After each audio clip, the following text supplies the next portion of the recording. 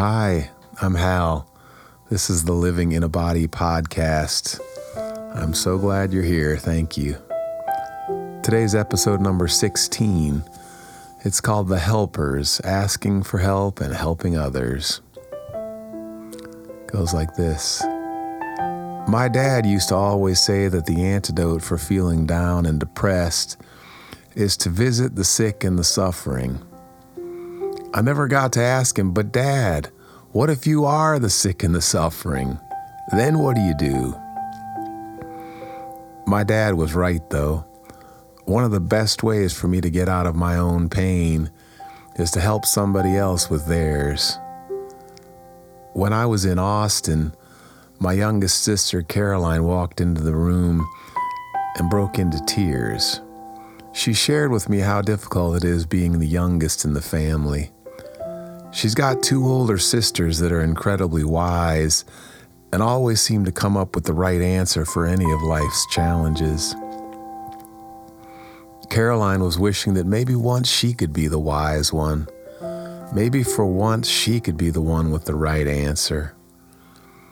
As I listened to my sister share her pain, I automatically fell into the mode of being the helper. For a few moments, I was relieved of thinking about my own discomfort. I welcomed the role of the supportive brother, the good listener, and the caring hugger. I let Caroline know how much I appreciated her for sharing herself with me in this way. For a few moments, I was the helper, and I was healed. Thanks, KK.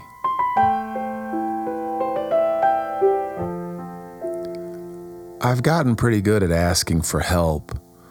The fact is that I need help. I'm living with moderately severe ME/CFS.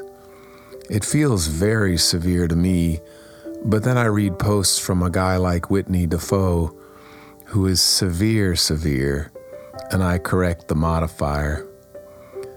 These days, I'm not strong enough to shop for myself, prepare my own meals, clean the house, mow the lawn, or do my own laundry. So I ask for help a lot. When the crashes started in 2021, I picked up the phone and started calling my friends. Without even me having to ask, my friends started offering to help. It was remarkable the way people showed up for me.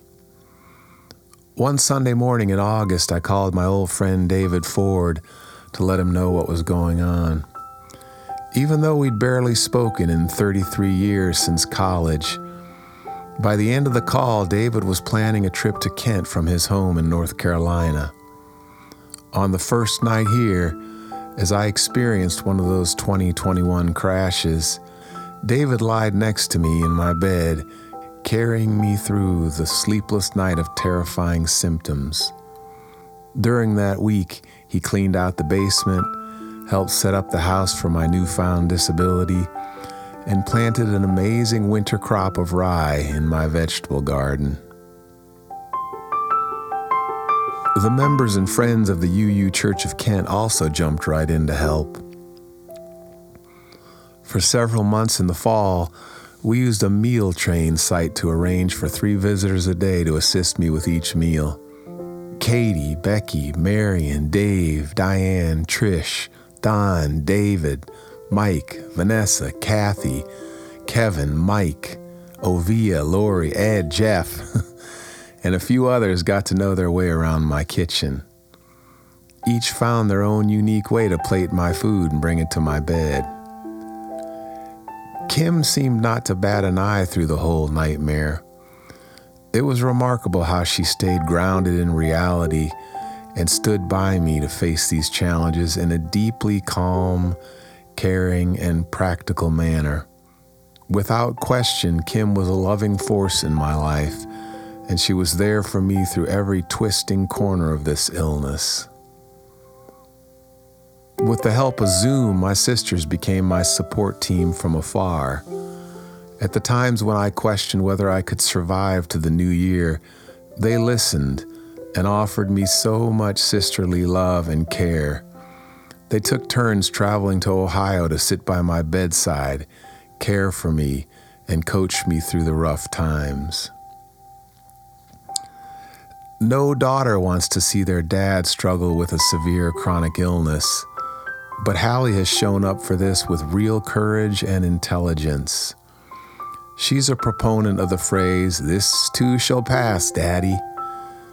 In her original song addressing the illness, she coined the phrase, "Dear MECFS, get the fuck out."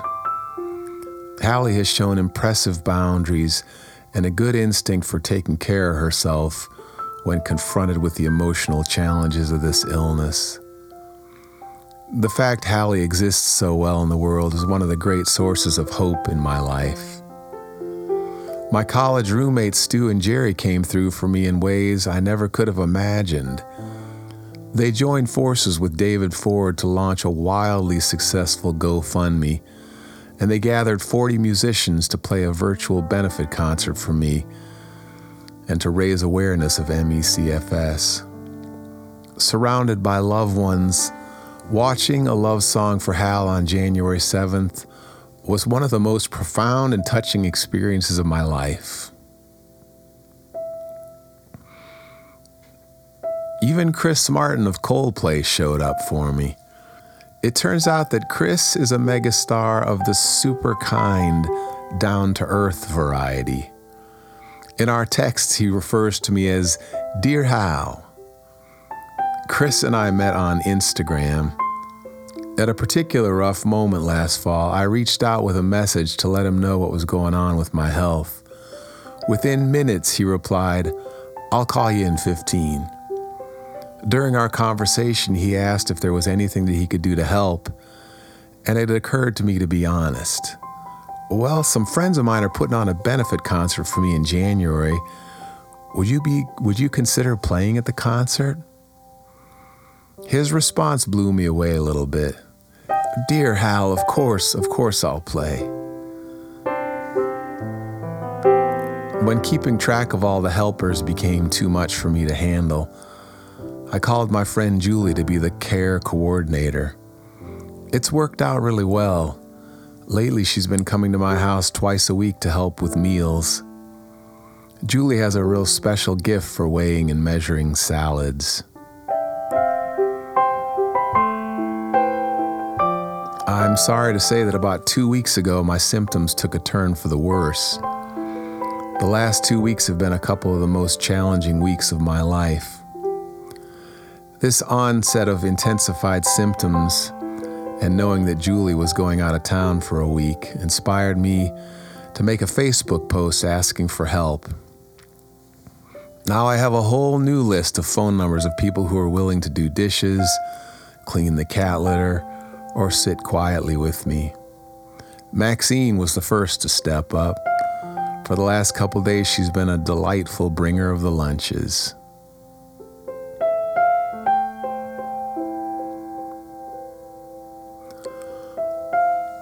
Over the years, I've noticed that people rarely ask me for help.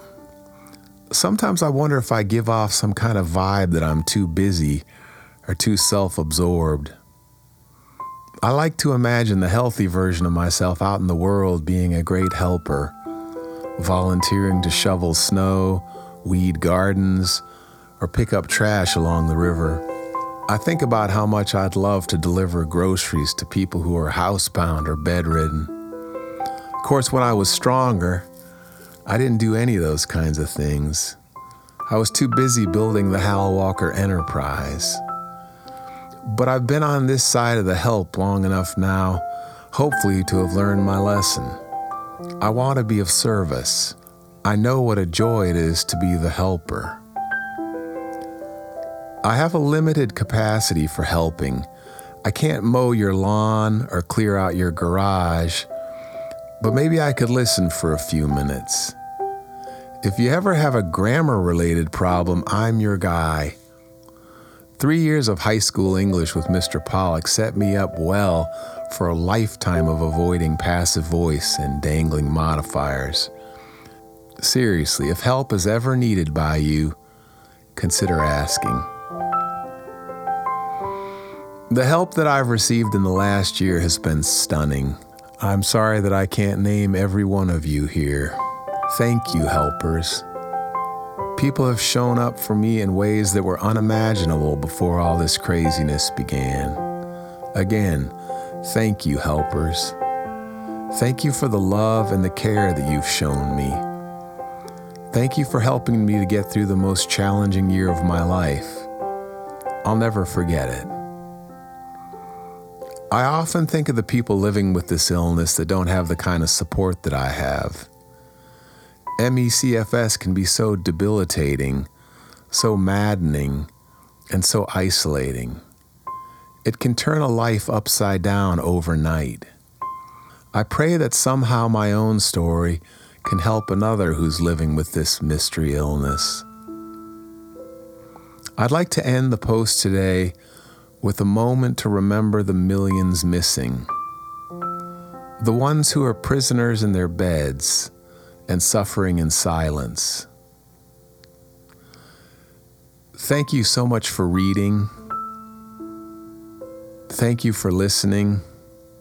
I really appreciate you. Let's just pause for a moment.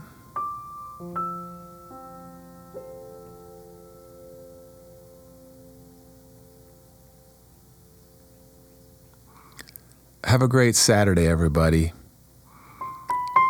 See you next time. Bye-bye.